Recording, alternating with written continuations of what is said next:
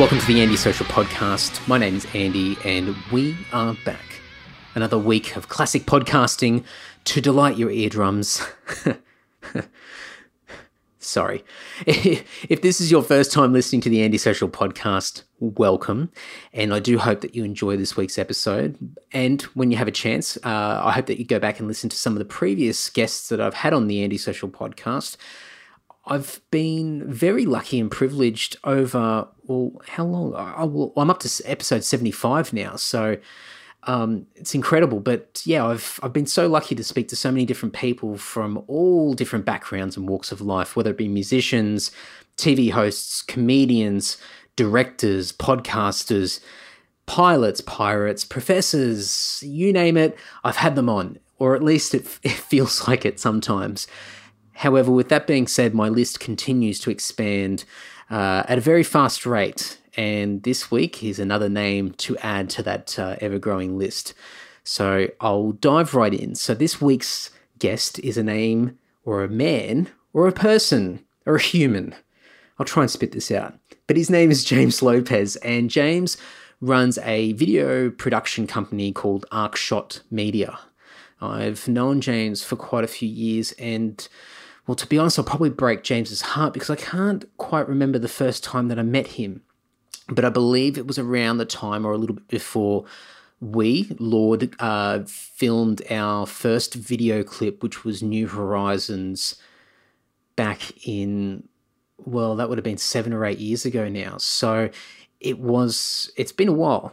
So James has worked alongside Tim in our band, doing music videos for around that long, probably a bit longer than that. And that's how we've known James. And James has become one of my closest friends and an amazing guy. And we've had some amazing times together over the years. And it was great to catch up and have a chat to him. So we talk about all sorts of stuff, but focus a lot on what he's currently doing with Arcshot Media. As of late, the business has, I guess, morphed into what used to be called Dusk Music Video Production, where James and Tim primarily focused on music videos. And over the last few years, James has branched out and started doing a lot of corporate stuff, and in particular, real estate videos. So we spend a lot of time talking about that. And for me, initially, I thought that video in real estate was relatively new or a new concept. But James was quick to tell me that he's been doing this for about 6 or 7 years now. So it's something that I guess has been around for a little bit now, but James has really sort of made a niche for himself in this market and gets a lot of work doing real estate videos all across Sydney. So we talk a bit about that. We talk about earlier beginnings in video production, his interest in that.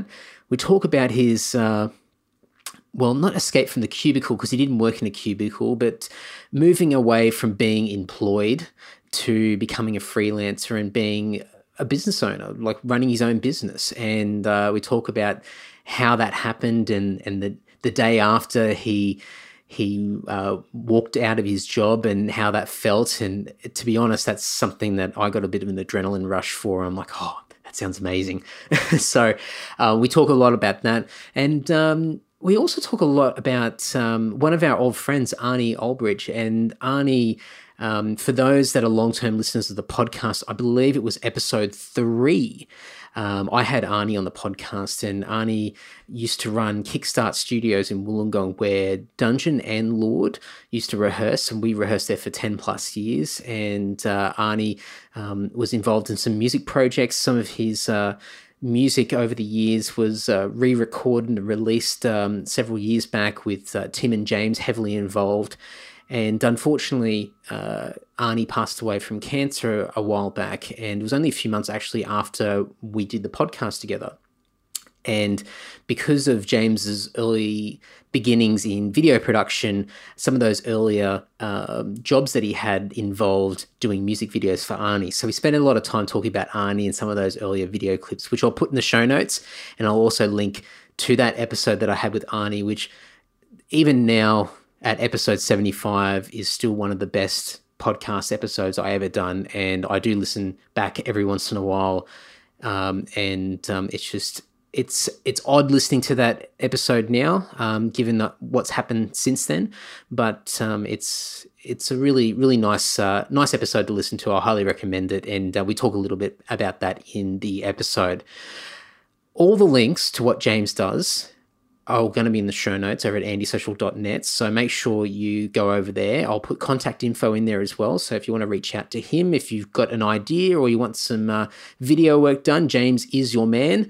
And or if you just want to reach out and say hello, he's got a pretty handsome, sexy voice, so any fans of that can reach out to him as well. All right, enough of me. Let's kick into this. A great chat with one of my closest friends, James Lopes. Thanks for inviting me to your house. Thanks for coming. And thanks for the coffee. It's been a while. It's been a long time. I'm afraid it's kind of the right colour but the wrong substance. But it is a bit early for the other. It is. The amber one. Especially when there's a bit of driving involved afterwards. A lot of driving, and we're both working today. You've got commitments. Man's got a job to do. So where are you going today? I'm going to Pagewood. I'm filming, this is a first for me. It's a real estate open home. All right. So there are some challenges to try to make it interesting. So with people there coming and going? Yeah. So this is the first time you've had a job where there's actually people coming in and out of the house? Like normally it'd be an empty property? No. So I've filmed, hundreds of real estate auctions and that sort of stuff, and general comings and goings depending on whatever the video is. But this is it's just the open. So it's an open home. People are turning up to check it out. The agency wants to they do things quite differently. And so my job's to really kind of highlight that and make the video interesting, and open homes just aren't interesting. So I love the challenge. What can I do to make it like cool as hell? So is it a case that after the first open home, is it to advertise this property further, or is it just to show the business of what they do as a general thing as to this particular real estate agent? Probably a little bit of both, I think. Like while the property's on the market, this will kind of be good marketing for it. But at the same time, it'll achieve a bit of longevity because it's kind of like, wow, this is how these guys do it. That's kind of cool, if I'm doing my job right and making it look funky.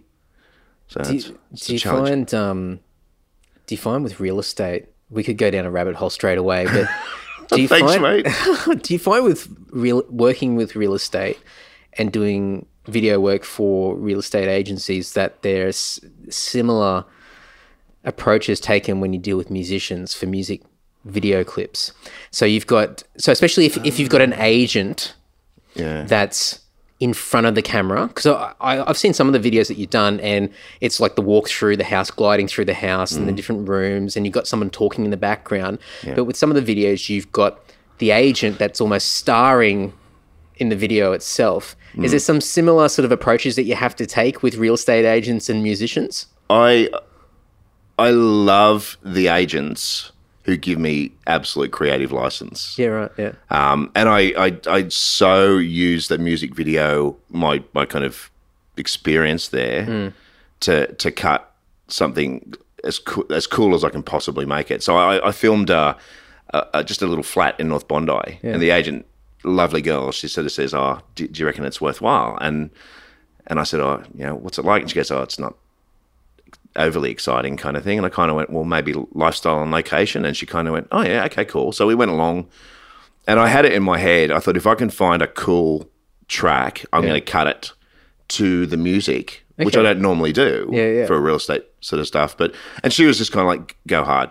Yeah, right. Go hard. So I filmed her in like super slow motion, walking down Bondi Promenade, and she was looking like cool,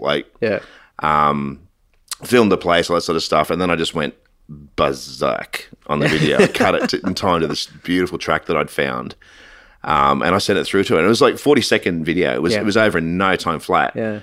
And I'm kind of my harshest critic, because if I can watch it through to the end, I don't know if I've got ADHD kind of like you, where it's just like shiny thing looking elsewhere sort of thing. But if it doesn't impress me, I can't send it to the client, and I watched this thing like 60 times before I sent it to her. I just kind of went, hey man, like check you out. Yeah. And she just kind of went, holy crap, it's amazing.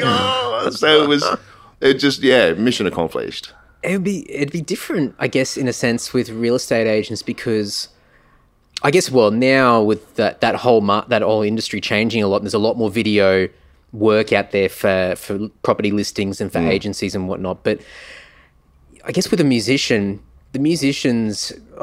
in a lot of cases, they're already envisioning themselves in front of the camera. They're still surprised when they see themselves in that final the final result, the final product. But there's already the expectation there. But with an agent, I guess with a lot of these agents, potentially anyway, they're not expecting to be in front of the camera, and they've never seen themselves in front of the camera. So you're almost turning them into that rock star, into that celebrity in front of the camera, like that video example you just said. It's weird, you know. The only group who's ever sort of had an expectation of how it's going to look is you guys. Because Tim has this clarity of vision. He knows how it's already going to look and how he wants it to look and all that sort of stuff. And so it's very much just kind of playing out a shot list. Yep. Juz from Platinum Brunette, again, has like, that guy's amazing. Like he'll storyboard it, and I love his art. And these are the shots that I'm kind of envisioning, and he'll have this all planned out with Tim, and then we'll go shoot. Again, very much a clear vision. But in every other instance... Just on a quick side note, were you involved with that Sound of Metal? Yes. Okay. I watched one of the rough cuts of that the other day. That's just... Oh, that is just insane. I think if it comes out in the next few weeks, or whenever Tim's finally getting it done or when Juz decides to put it out there, I'll have to chuck it on the website, because that video clip is next level ridiculous. It was. I think it just goes to show how insane Juz really is. Juz is an absolute genius. Like, I absolutely love that guy. He's so organised. And we just went to a green room out at, I can't remember where it was now, out near... drawing a complete blank now. It doesn't matter. Anyway, and just filmed him, and he nailed every single part. And then he'd go wardrobe change, come back, and then he'd nail that part. And I don't know, he was playing. Was it 8 or 10 or 11 characters in this? He's like a white Eddie Murphy. Like he's just he is insane. Like, I mean, that guy should get into some proper acting, because he's brilliant. He's really, just really I just love how organised. I just know with one of his shoots. Yeah. I know the gear that I'm supposed to bring. I know, basically how to set it up, and I just know that he's going to be absolutely ready. And we'd allowed, I think 6 to 8 hours we'd allowed for the shoot, and it was done in 3.5 or something. Wow. Like he something just like that. It was incredible. Yeah. So those sort of things, and with Tim involved as well, that's probably more the exception rather than the rule. So in most cases, even with music videos, a lot of people don't know what they want, or they can't see that final vision. So you're really sort of, I guess, molding that with them as you go, so the process can take a bit longer. Well, with a music video, I've generally got a track. Yeah. So what I'll do is I'll kind of come up with some ideas. I'll storyboard a track. I'll throw it at the artist. Yep. Generally, I kind of nail it, but always invite their input, and then they'll sort of say, "Oh, yeah, I love that, but can we also do?" Yes, we can. Like whatever. Yeah. Majority of the stuff I do for real estate and corporate promo, business promo, that sort of stuff, I'm so winging it. Yeah. Absolutely winging it. Like today, I've got a bit of a brief. Yeah. But it's inspiration just strikes, and I just go, oh my God, I need to get that now, and I've got a rough idea of their expectation. What I'll do is I just blow them out of the park, because I'll see something and just go, oh my God, I need that. Is it still relatively new, having video in real estate as far as advertising an agency and listings and whatnot? Because I see it a lot more often now. But it's still, I mean, I'm not involved in it. I'm not in that world, but it seems to be still, you're sort of at the beginnings of it, because especially when you can walk into a lot of these jobs and they're giving you creative license, whereas if something's been sort of a part of the industry for so many years, you probably tend to find the other way around, where they say, we know what we want, we've got a formula, we've got a template, this is how we've been doing it for years, and this is our expectations. Whereas at the moment, it appears, anyway, from my perspective, that it's still relatively new in the grand scheme of things, and a lot of people don't know what they want. So it gives you an opportunity to really sort of just go, here's some ideas, and create something unique. Or am I way off? No, it seems to be quite new to a lot of people. Yeah. Like I've been doing this for 7 years now. Yeah. in real estate. Yeah, wow, it's been in that long. amongst. I know, it was 6 or 7 years. Yeah. I lose a little bit of track of time, as we discussed earlier. But to a lot of people, it's still this new thing where it's kind of, what planet have you been living on? Like, I've been doing this for so long. There are some agencies out there who just kind of rely on the market, just know that it'll sell because it's well priced in a good location, whatever. Yep. But it's from my perspective, yes, it's about the house, but it's also about them, and real estate agents. The public has a very poor opinion of realtors in general. It's just a thing. There are some statistics on it. Apparently, it's quite bizarre. So part of my job, my charter really is to actually kind of humanize them and kind of, because the majority of people I work with are actually awesome folks. Yep. Like it's people says, oh, I hate real estate agents. You don't understand. Like, some of these are actually my personal friends. They're actually really good people. Yeah. And when I've kind of got that sort of in my head about them, when I actually understand that about them, it's actually really easy to coax reality out of them because, you know yourself, when you're in front of a camera, there is that tendency to freeze. And I'm not settling for that at all. And so I'll make all sorts of off-color jokes and all sorts of... I was going to say, what sort of tactics do you use? Because, I mean, a lot of these people wouldn't be used to being in front of the camera. I actually get quite physical with people. So I'll get right inside their personal space and adjust their tie, give them, like... one guy I gave a kiss on the cheek. I was like, "Come on, mate!" And he was just like, "What the hell? What just happened? Jesus Christ!" He was, but it's all about like I get that rapport happening with them, and I struggle to use the word client because the majority of them are actually friends. They really are friends now. And I'm not saying this because this is on public record. I'm saying it because it's awesome and it's true, and they'll validate that. Yeah. And so we develop that rapport, which means that I can actually make them look real because they are real. And so I want to try to get everybody else to see them as I see them. Yeah, there are dicks, but there are dicks in every industry. Yeah. There are dicks in music. There are dicks in... there's plenty of dicks in music.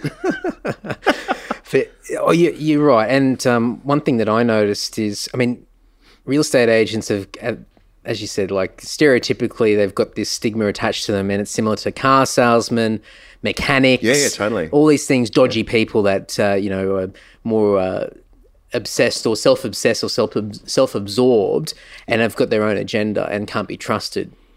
And one thing, because I'd never really, my experience with real estate agents was being a renter.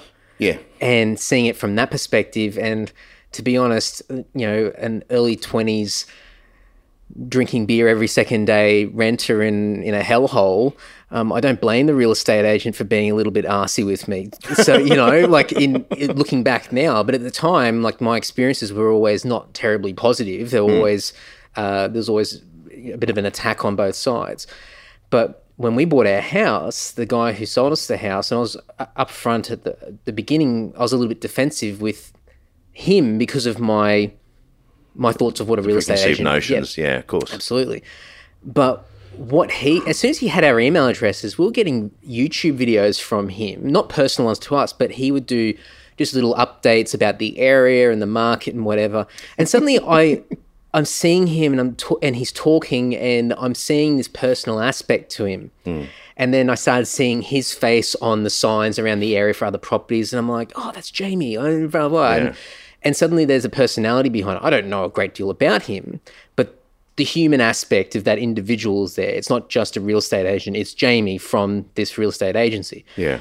And, I mean, that's a pretty conscious thing that you've had to take on with doing video, because most people go, okay, well, I've got to film something to sell a house to somebody, and that's all I'll do. So as long as I can visually get the house in the shot, then job's done. But it's more than that. Yeah, it's so much more. And it's like, there have been agents who have been adamant that they're not appearing in there, just shoot the video for the house, right? Yeah. And I'll just say, can I get you walking through the house? Nope. Can it, seriously? Nope.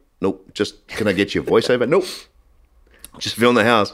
And it's kind of like, look, there's a whole bunch of stats around why filming a property is good for the property.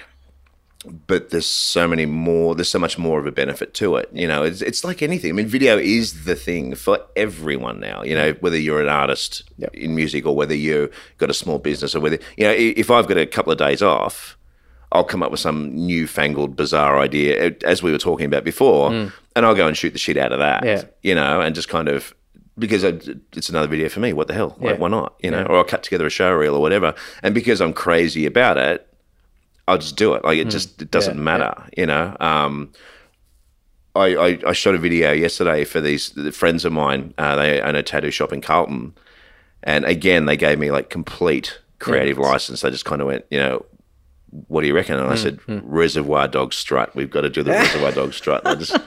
And they were a bit dubious. They were kind of like, oh, really? And I said, yeah, like, just trust me and go with it, And if it doesn't work, I won't use it, but let's just do it for the sake of doing it. And so they kind of did it, and they felt like dicks doing it. Is that out? Have you put that out yet? No, I just cut it together. I sent it to them last night at like 1 a.m. or something. Oh, right, okay. And they saw it this morning and just kind of went, holy crap, that's amazing.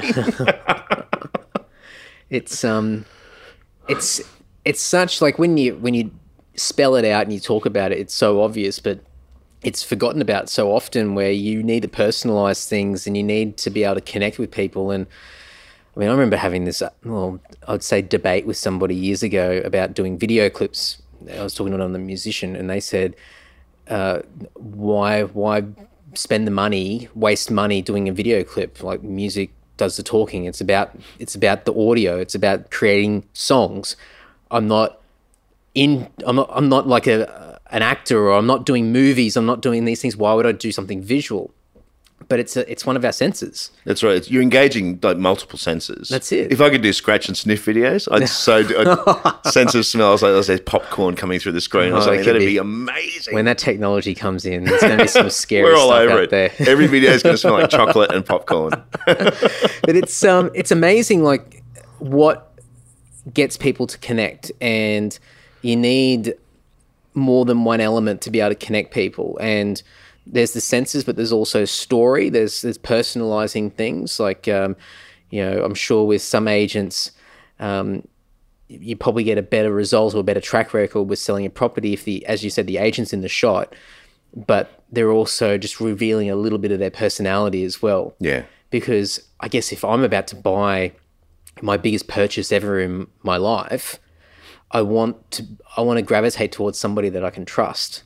And if I can see somebody that's exuding some form of genuine feeling and seems pleasant and happy and trustworthy, then the house is almost secondary in a weird way, because you're like, oh, I'm sure the house is fine. Like, yeah, this Eric person seems like a really good guy. You know what? I'm gonna keep talking to this guy and see if we can get the house. Well, the thing is, I mean, when you think about it, it's, as you recently found out, it's a sizable investment. Trust is pretty implicit, and you really, really want it because you're about to invest God knows how much money in bricks and mortar and all that sort of stuff. And so if you can establish a little bit of that beforehand with something of an online presence, then it's just going to make that process a lot easier. The amount of agents who've said to me over the years, things like video really will help prospective buyers coming to an open home, help them feel like they've kind of gained a bit of knowledge about the agent. They kind of feel like they know them a little bit. Yep. I've had agents. I had one guy years ago who dressed as the Flash for his property video. He wanted to do something really quirky, and I kind of went, well, consider your market. Consider if you want to. He's like, yeah, I want to do it. Cool. All right, we did it. And a few weeks into it, after we released the video and all that sort of stuff, sort of went, how did you go? He goes, man, you wouldn't believe it.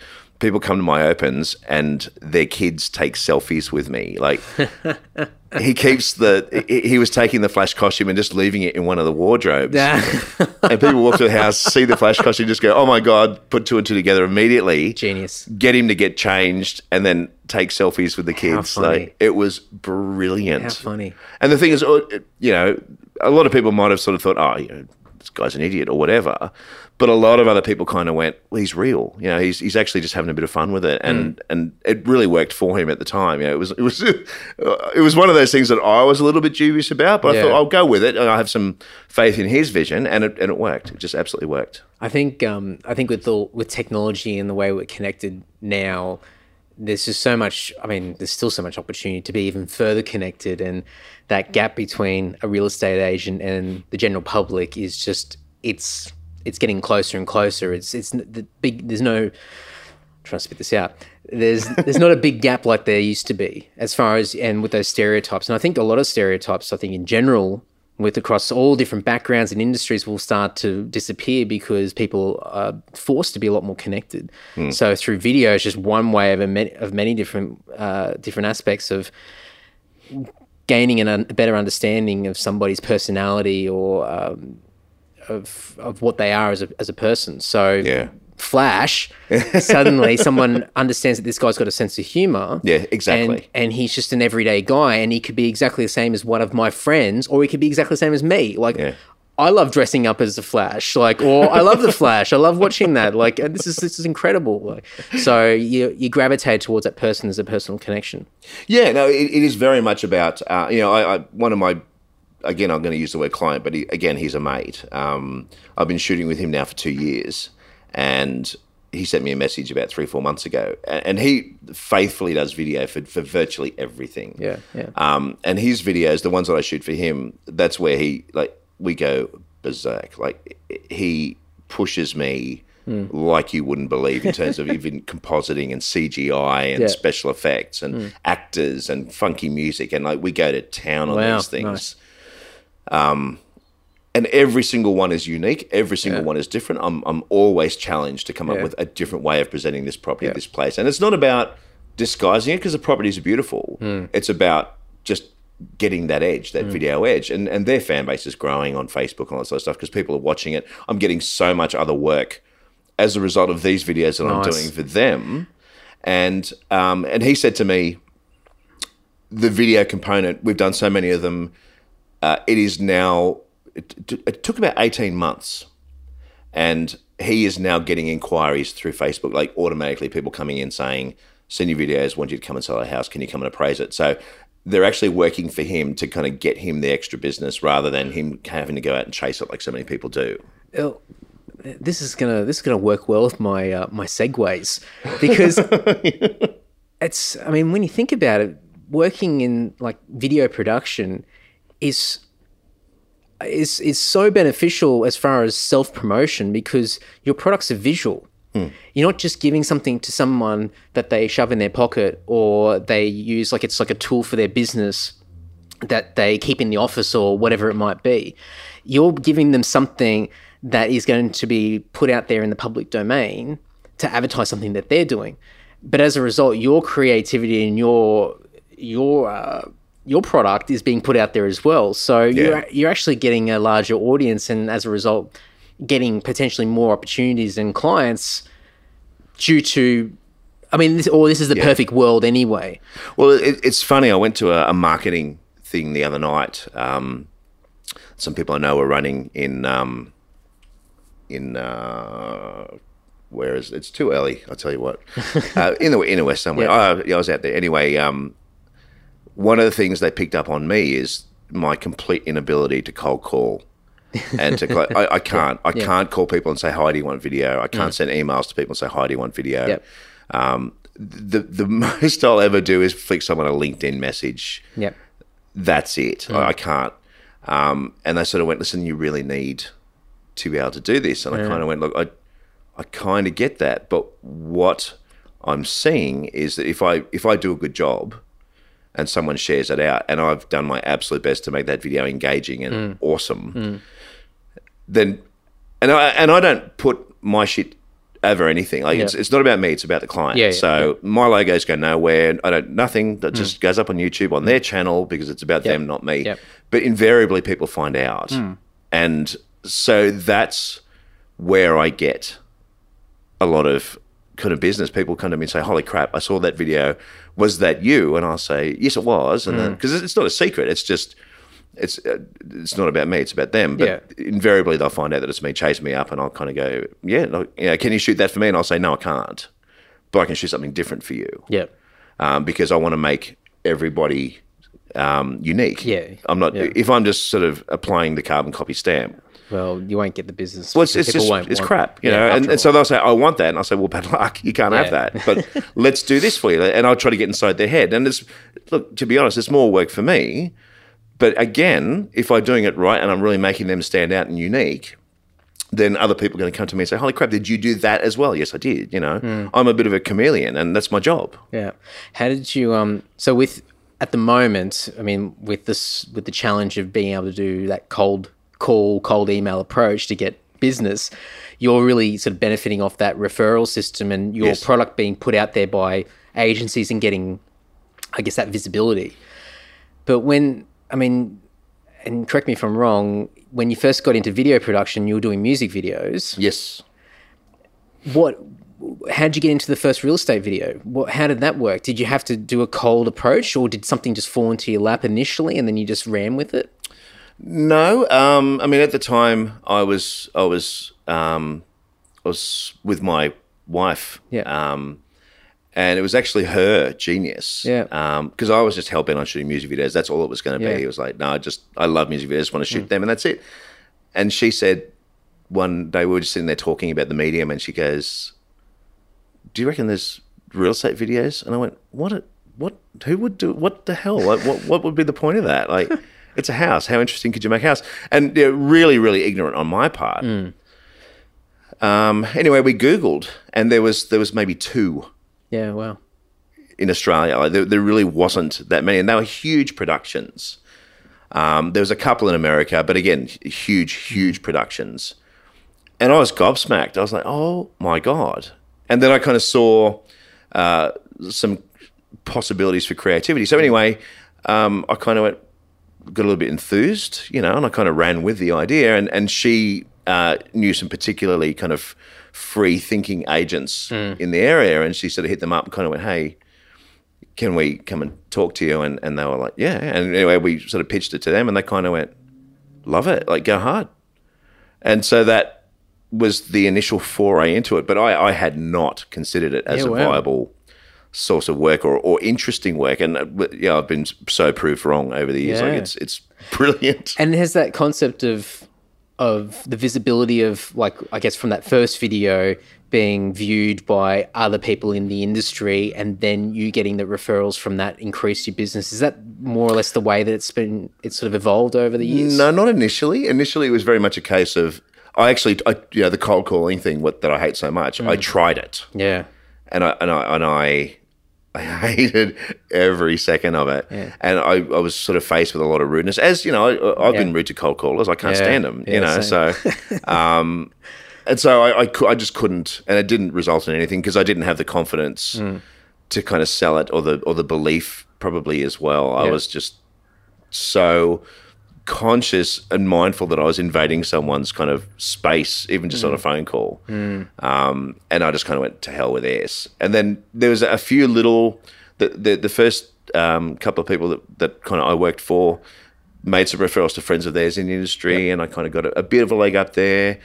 But for me, it was LinkedIn very much. I just went berserk on LinkedIn, connected with a whole bunch of agents and agencies and small businesses, and then started to develop a bit of a plethora of examples to show them, and then it kind of grew from there. But it was tough going in the early days. Oh, I think even just trying to be self-employed in general seems like such a mental nightmare to deal with, and that was the single greatest day of my life. Yeah, like it was the most prolific millisecond of change. Oh, please tell me about this, because I have this fantasy in my head that one day I don't know what the hell I'm doing, or I would do. That's the whole problem, why I haven't done anything yet. But to be able to walk away and no longer be employed by somebody else, and just to have full control over my life, very scary and a lot of risk and everything involved, but to have that feeling where you go, that's it.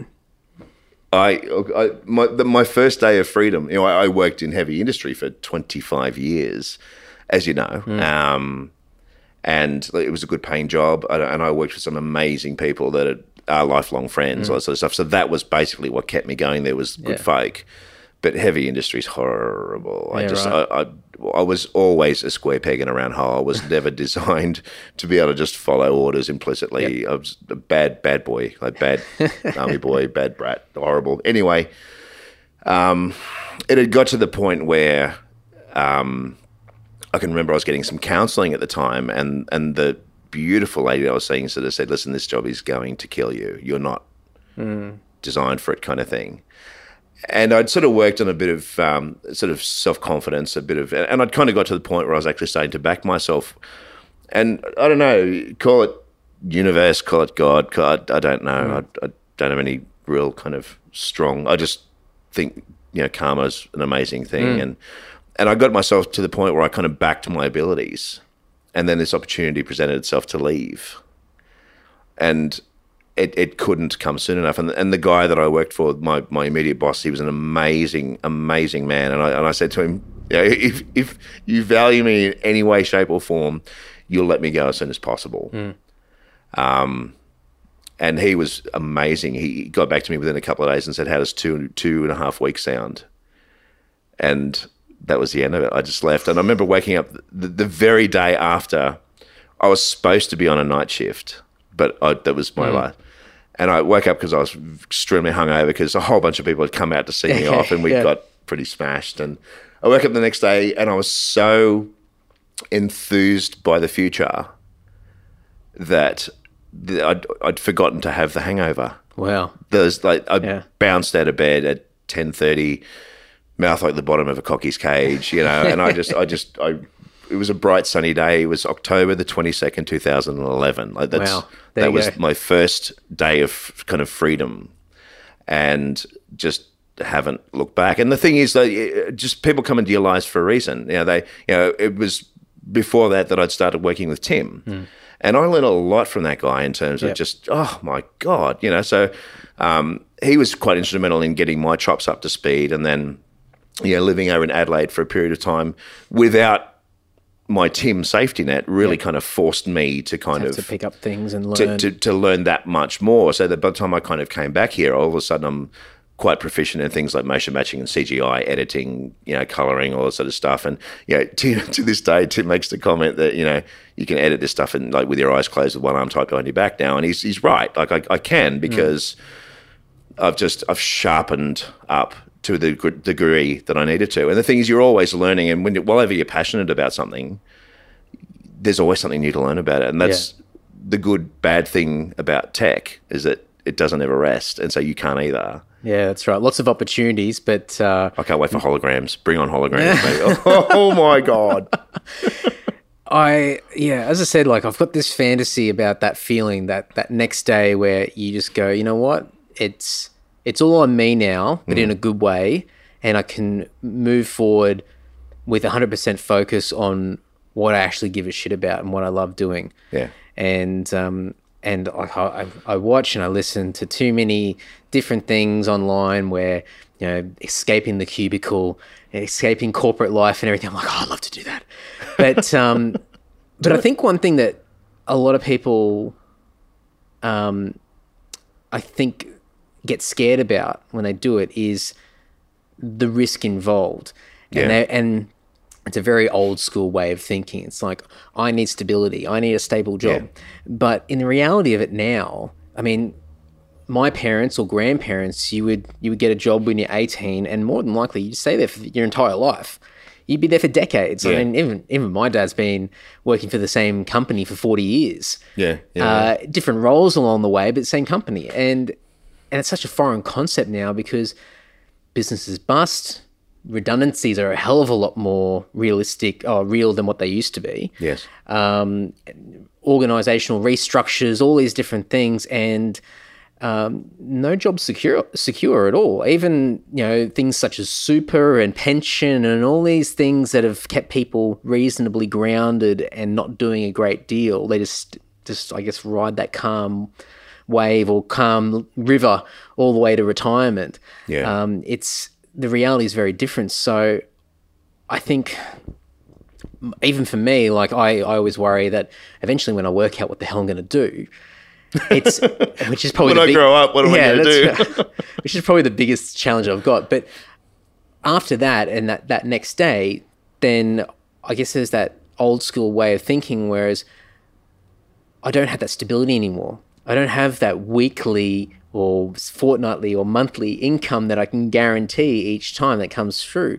I don't have the the 8%, 10%, 12% super or whatever going into an account. Like, I have to be in control of all these things now. But there must be a lot of, I mean, there's a lot of upside to it, of course. And that's what you have to do. You have to weigh up because every decision that we ever make is going to be fraught with peril. Yeah. There's a good side, there's a bad side, and you need to evaluate. It would have been completely irresponsible of me to just kind of decide I'm going to shoot video and I'm going to leave work and just start tomorrow and not have a clue because, God, like I had no idea what I was in for in terms of the learning that not only I needed to do initially but continue to need to do at all times. Yeah. And so what I did was I became passionate about it. I started to learn. I started to apply some skills that I'd learned early on. I connected with good people like Tim and all that sort of stuff. And I worked on it on the side because I needed to know that it was going to be sustainable, you know? And so in the early days, it wasn't, you know, that beautiful man, you know, Arnie Albrecht. Yeah. You know, he gave me my first gig and I'd only just made the decision to start shooting videos semi-professionally. I'd kind of cut my chops a little bit. I look back now and just go, Jesus Christ, I had no idea what I was doing. But just fortuitously, we'd touched base and he said, great, I've got a music video, let's go. And I went, what? What? And that was the start, you know? Yeah. God, you know, rest in peace, that beautiful man who, you know, over the years, we just shot more and more stuff for him, you know, crazy Western. There's some good stuff there. Movies. I think, because I had him on the podcast only a few months before he passed on. I heard that. And I put up a bunch of the videos that you and Tim did on there, and just those videos, and I know, like you just mentioned, it was sort of in the earlier stages of trying to find your feet and what works and what doesn't, but going, like, even tying back to what you said about real estate and real estate agents, you grabbed his personality and you put it into a visual form. Like, when you watch those videos, that's Arnie. Yeah, it is. It's his humor, his quirkiness. It's everything that he was visually. Yeah. And you watch it and you go, this is ridiculous. Like, this is so ridiculous. But that was his humor, and that's just him, and it came through. So whether all the slick sort of techie touches were there at times, I guess the grassroots of what the video was meant to do, you still managed to get it done. Look, to this day, my favourite's still that Western one, the cowboy one we shot up at Picton. That was a couple of days of just ridiculous amounts of fun, and it wasn't you know, like, you know, Arnie could afford to pay us all millions of dollars or anything, but it was just very much a case of, like, in that particular, I had absolute belief in that song. I loved it. The arrangement, Gareth's vocals, like everything was a killer song.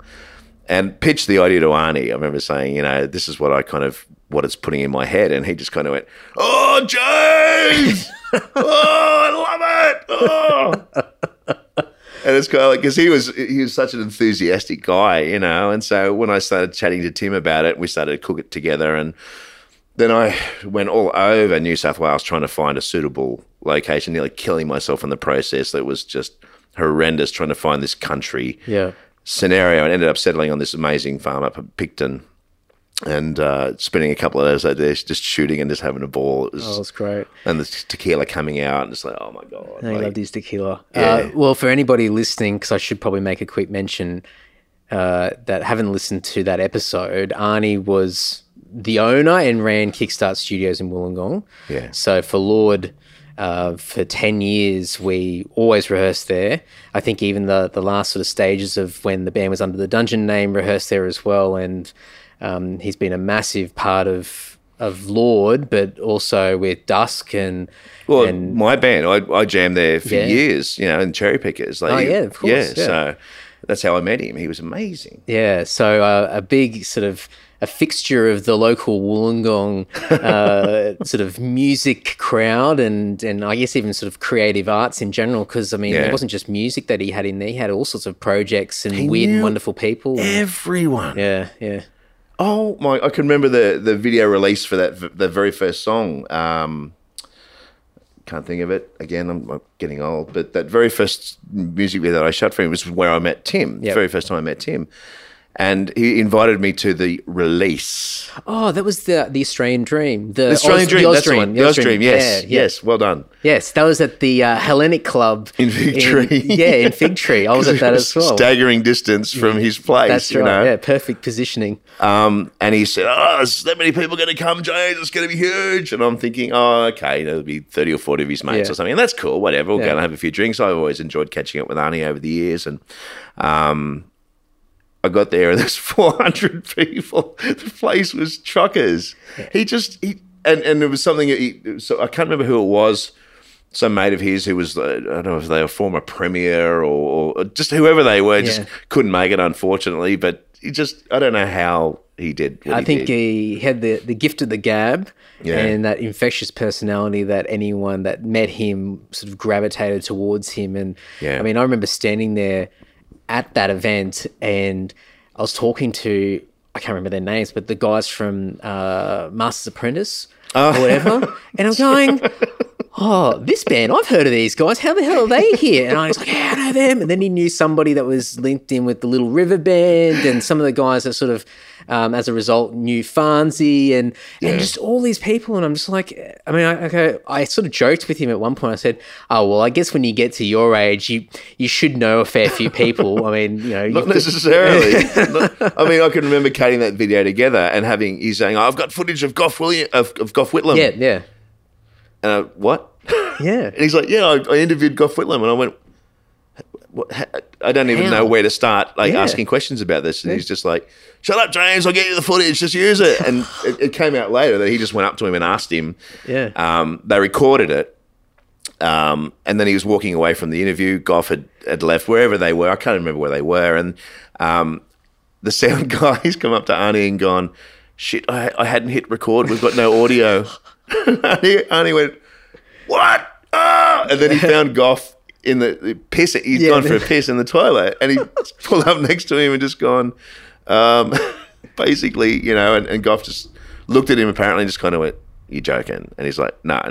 But true credit, like absolute credit to the man. He got him to sit down again and do the whole thing again. Yeah. So just gobsmacked, unbelievable just how much pull he had no matter where he went. People loved him. You know? He definitely lived a pretty amazing life. And even when I was talking to him and sort of doing a bit of a reflection over everything he's done, he sort of said, you know, I've got no regrets. Like I've done so much and I've had such a great time. And unfortunately, I wasn't around when they had the funeral, but from what Tim told me, they were doing shots of tequila off his coffin, and they had a big party in his backyard, and it's just and that's exactly what he wanted, and I thought that's just true Arnie, and he went out the way that he wanted to, and I think he was extremely lucky, given that he was given this diagnosis of was it pancreatic cancer, I think, or it was a form of cancer. Yeah, I remember cancer, yeah. But he was told that he only had like 3 to 6 months, and I think he lived with it for, I think, a couple of years or close to. Yeah. And, but it gave him, I mean, it was only really up until those last couple of months that he really was starting to lose a bit of quality of life, but for the most part, he didn't miss a beat. He struggled on. He was still at the studio. He ended up selling the studio, but that was right at the end. Right at the death, yeah. And he just did things on his own terms. Mm-hmm. And I think his attitude probably helped him last as long as he did as well. It's a mental game as well as a physical thing. And I think just his optimism and a bit of that carefree attitude of not really caring. Casual acceptance of it all was staggering. Tim and I got to see him, I think it was a week or two before he actually died. And we both felt it really important to just we really wanted to see him. And as it turned out, I missed his funeral too. I can't remember where I was, but I couldn't go to it. But to see him that last time and to I felt myself welling up inside, you know, and I wasn't sure how it was going to go. But he was just so accepting. Yeah. There was nothing that you couldn't talk about. There was nothing that was sort of taboo or feeling. There was no awkwardness whatsoever. He'd rationalised that it was all going to happen, and he was cool with it. And at the end, we I think even Tim gave him a hug. Tim? Yeah, because it's always been the natural kind of thing to embrace the man. Yeah, and he was, what was he, 5'4" or something? Yeah, so it was kind of like that, cuddling one of my kids almost. You know, he buried his head in my kind of chest, and I sort of it was bizarre, but that was just the guy, and I had such respect for him, and but walked out of that feeling not horrendous, like to feeling good for him. It was a weird sensation. Like I've always not been fearful of death. I'm not at all fearful of death, but you sort of rationalize it as being very negative things. Like, I'm going to be without this person in my life moving on, and it's going to be shit, and going to hate it, and you just kind of get used to it and all that sort of stuff. But with Arnie, it was very much a case of you almost barracking for him. Kind of like, man, I can't wait to see what's in front of you moving forward. He did a very good job of making everyone else feel comfortable with it. Because I think one thing that he said to me was he didn't want any pity from anybody else, and he didn't want anybody breaking down around him or anything like that, because he was okay. And so why should anybody else feel bad? Because it is what it is. And then he, as you said, he rationalized it. And I think whether he consciously tried to do it or not, I think he made everyone else feel not good about it, but be accepting. And even like I had a similar feeling because I went to his house to do the podcast, and I walked away and I was going to the car and I thought, that might be it. Yeah. I may never see him again. That's right. I don't know how much longer he's going to last. He was a lot weaker than when I'd seen him previously. Extremely frail, yeah. But very jovial and still moving around and whatnot. But I could see the change, and I thought, well, that might be it. Yeah. And that was the last time I saw him, and I did speak to him over the phone a little while afterwards. But when I walked away, a similar feeling where it was very weird, it was a very unusual feeling. You kind of were almost saying to yourself, I should be feeling upset at the moment, but I kind of don't. And why? Like, am I an asshole? Am I like this cold-hearted person for not feeling so much grief at the moment? But then I just realised that he's given me the closure I need to be accepting of the situation that he's going through. Like, I'm not even going through it firsthand. He is. And, I mean, he's been, I guess, a big part of our lives collectively as a band because we've just been going to him for so many years. And that's right.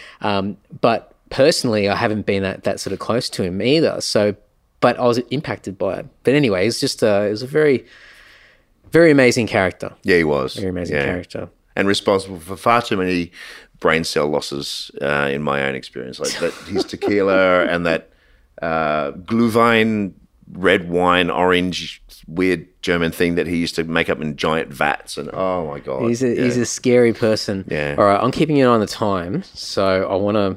That's cool. I want to get a couple of things out very quickly. Consulting the notes. All right, so I'm going to put up a bunch of videos so people can see what you do. So I'll put some real estate stuff up because we spoke a bit about that. Okay, yeah. But also the music side of things. Now, we spoke last night because I was trying to get my head around what the hell is going on with company names and whatnot. So a lot of the videos that I'll put up are Under the Dusk music video production. So do you want to give me a quick crash course of, I guess, the formation of that and the transition to Arcshot Media now? Yeah, so, I mean, basically, Dusk is Arcshot Media.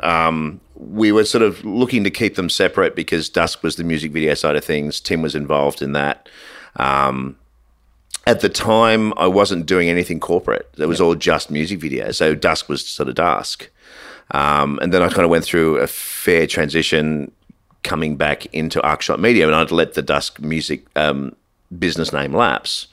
So it kind of became, so it was when it was kind of time to want to sort of get it up again. I couldn't register the name. It had been sort of taken by someone else, or similar enough that they wouldn't allow me to do it. So I just kind of went, all right. And then I agonized over, like, God, picking a business name these days is a nightmare. And then I stumbled across Arcshot, being a cinema term for a curved or moving shot. And I kind of dig that because I'm not really one for static cameras. And so Arcshot became Arcshot, and Tim was like, what do you want to do with Dusk? And initially it was kind of like, well, let's just kind of have that operate under the Arcshot banner as being a music video arm. But the fact of the matter is that, I'll pull Tim up to help me with some of this corporate stuff sort of from time to time. So it's all interchangeable. So whether it's a music video, a business promo, a cinema ad, a real, whatever it is, he's as involved with that stuff as he is with the music video stuff. So it's just bugger it. It's just all Arcshot now. Just, yeah. It probably helped with marketing because you can just pull everything together under the one banner and it gives you more options. So, if you're pitching to a real estate agent or you've produced content for a real estate agent and it's online and people are viewing a sample or whatever, or it links back to your YouTube channel, and then there's other music videos and other types of video production in there, then I guess that sort of opens up that sort of, it's that virtual business card or portfolio to go. It's the versatility very much. I mean, initially I was concerned. I didn't want people to sort of think, all my corporate stuff's going to look like a music video. And so I was concerned about them pigeonholing me as a music video director and therefore just having that only genre kind of under his belt sort of thing.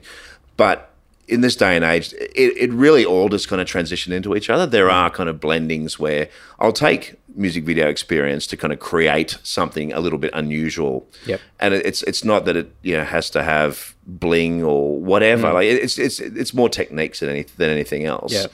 And so I just think, well, no, it is part of the portfolio. It's part of the versatility, and it's really, we can do anything, and we can, so. It's good. And, I mean, you can do your own video promotion anyway for yourself, as you've done, with all sorts of stuff like interactive video and whatnot, selling and educating people on the possibilities. So you're not leaving up to people to try and work that out themselves. No, you can spell it out visually to them, not just on an email or on a phone call, whatever. You can go, here's visually exactly how versatile we are and what we can do. Well, the thing we're working on at the moment is live video. Okay, so Tim and I have been talking at length for months now about being able to not just point a phone camera at someone and say, okay, you're live on Facebook, actually doing it bloody properly.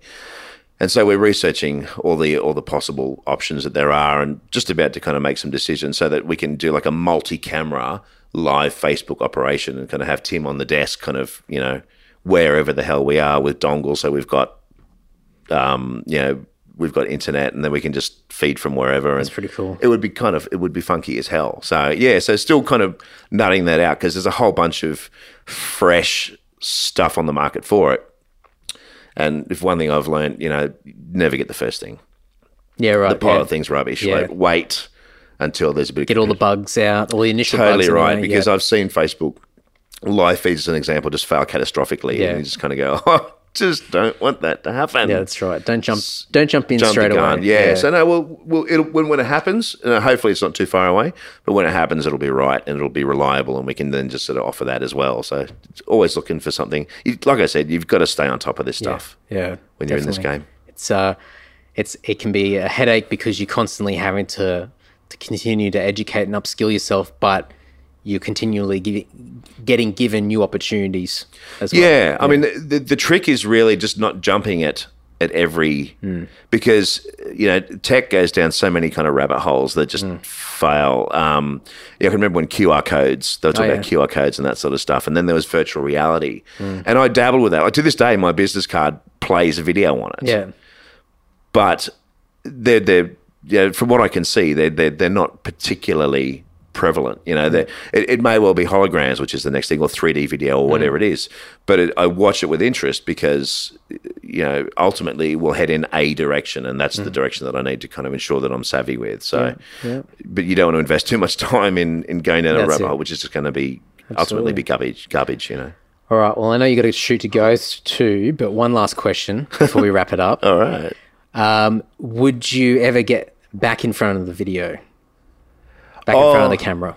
Because I know that you've been, some of the stuff that you film, probably more so with the music video side of things, as far as the more storyboard, plot-based theatrical videos, your face sometimes pops up in the background as an extra here and there. But do you have an underlying urge to get back in front of the camera, or are you more comfortable and happy to stay where you are? Mate, it's me getting in front of the camera is very much only ever due to necessity. Yep. one thing that's come to light recently apparently is I have a good voiceover voice. And so you've got a very good voice. Wait until you listen back to this. You'll be like, I sound amazing. Thanks, mate. So I've done a few of the ads that I've done for cinema. The clients actually said, could you actually do the voiceover? And I'm Yep. like, okay. Yeah. As a, this summer. But it's so little things like that I can kind of do. I jump in front of the camera only through necessity if I just want to knock something out really quick, like that interactive video. Just to do it, it was just me and a couple of hours just working out the content and then just smashing it out rather than bugging. I mean, I have some awesome presenters that I work with, actors, models. These guys are amazing, and they're more than willing to sort of help. But I just don't want to kind of bug them that much, So I'd rather get them paying gigs and that sort of thing. So I just kind of smash it out. So I do it on a needs basis sometimes, but no, generally I leave it to the experts, mate. They know what they're doing. You don't need to inflate your ego. No, I'm so much better on the other side of the camera. I spent enough time in front of cameras when I was playing and stuff, and that was the day, and that was fine. And no, I'm very happy where I am. That's cool. Yeah. Oh, thank you very much. I'll let you continue working today. And or start working. Yes, you too, mate. And thanks for having me around. Thanks for coming. It's good to see you. Thanks, everyone. That was James Lopes. Hope you enjoyed that chat with him. And if you want to reach out to James and say hello, or maybe you've got some video production work that you need done, James could be your guy.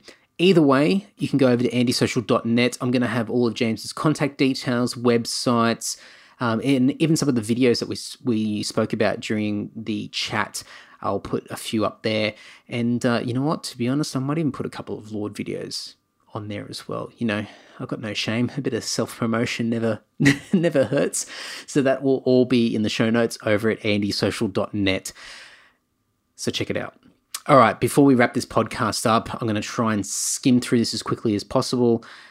I'll try not to make this painful. If you want to support this podcast, best ways to do it is sharing it around. If you know somebody that might like a particular guest or a topic that we've covered, please share these links around, whether it be the iTunes links, website links, YouTube links. I've got everything up on YouTube as well. It's a great way for people to be introduced to podcasts that might not previously be familiar with that format. YouTube is something that's quite familiar with a lot of people, so that's there. Apart from that, you can do the usual social media bullshit, likes, comments, tagging, shares, all that sort of stuff goes a long way with a few mouse clicks. It's fantastic, or a few finger taps. And then lastly, if you shop on Amazon, you can go to the portal page, the Amazon portal page over on my website, andysocial.net. And what that does is it takes you to Amazon when you click on that special link. Nothing changes, but I get a small percentage of what you spend on your Amazon order. And that tiny little bit of money each time goes towards the ongoing costs, the reoccurring little fees and whatnot that I incur running this podcast, whether it be the podcast or website hosting, some of the gear, just fixing up and maintaining things, or just other little costs that I have along the way. The goal isn't to make money off this podcast, but it certainly is a nice feeling when I get a little bit of coin coming through that covers some of these costs. It's really, really cool. So thank you so much for those that do often shop through Amazon using that link on my website. Thank you so much. All right, that's it. That's enough. Oh, actually, iTunes have changed their branding to Apple Podcasts now as well. So if you're somebody that listens through there, the branding's changed. So it's now called Apple Podcasts. It's very exciting and fancy. You can get onto the podcast app or on iTunes itself, and you can rate and review this podcast as well. Not a lot of people do that. So I think when people actually do take the time to leave a review, or even if it's just a one-word review, I don't mind, or rate the stars out of 5, when people actually do that, it goes a long way, because not a lot of people actually do it. So that's that. All right, that's enough. Oh, I feel exhausted. Okay, so we'll be back next week. I've got another great guest. I've got quite a bit coming up. This episode is one of a truckload that I've recorded, and that's giving me a nice big buffer for the next few weeks leading up to wherever the hell I'm going to get to. So lots of stuff coming up. I'm doing a bit of travel as well. So hopefully some interesting podcast guests will come out of that as well. So anyway, stay tuned. Lots of exciting people coming up. Thank you once again for listening, supporting. It means a lot. Until next week. Ta-ta. You're ready, you're social. You're ready.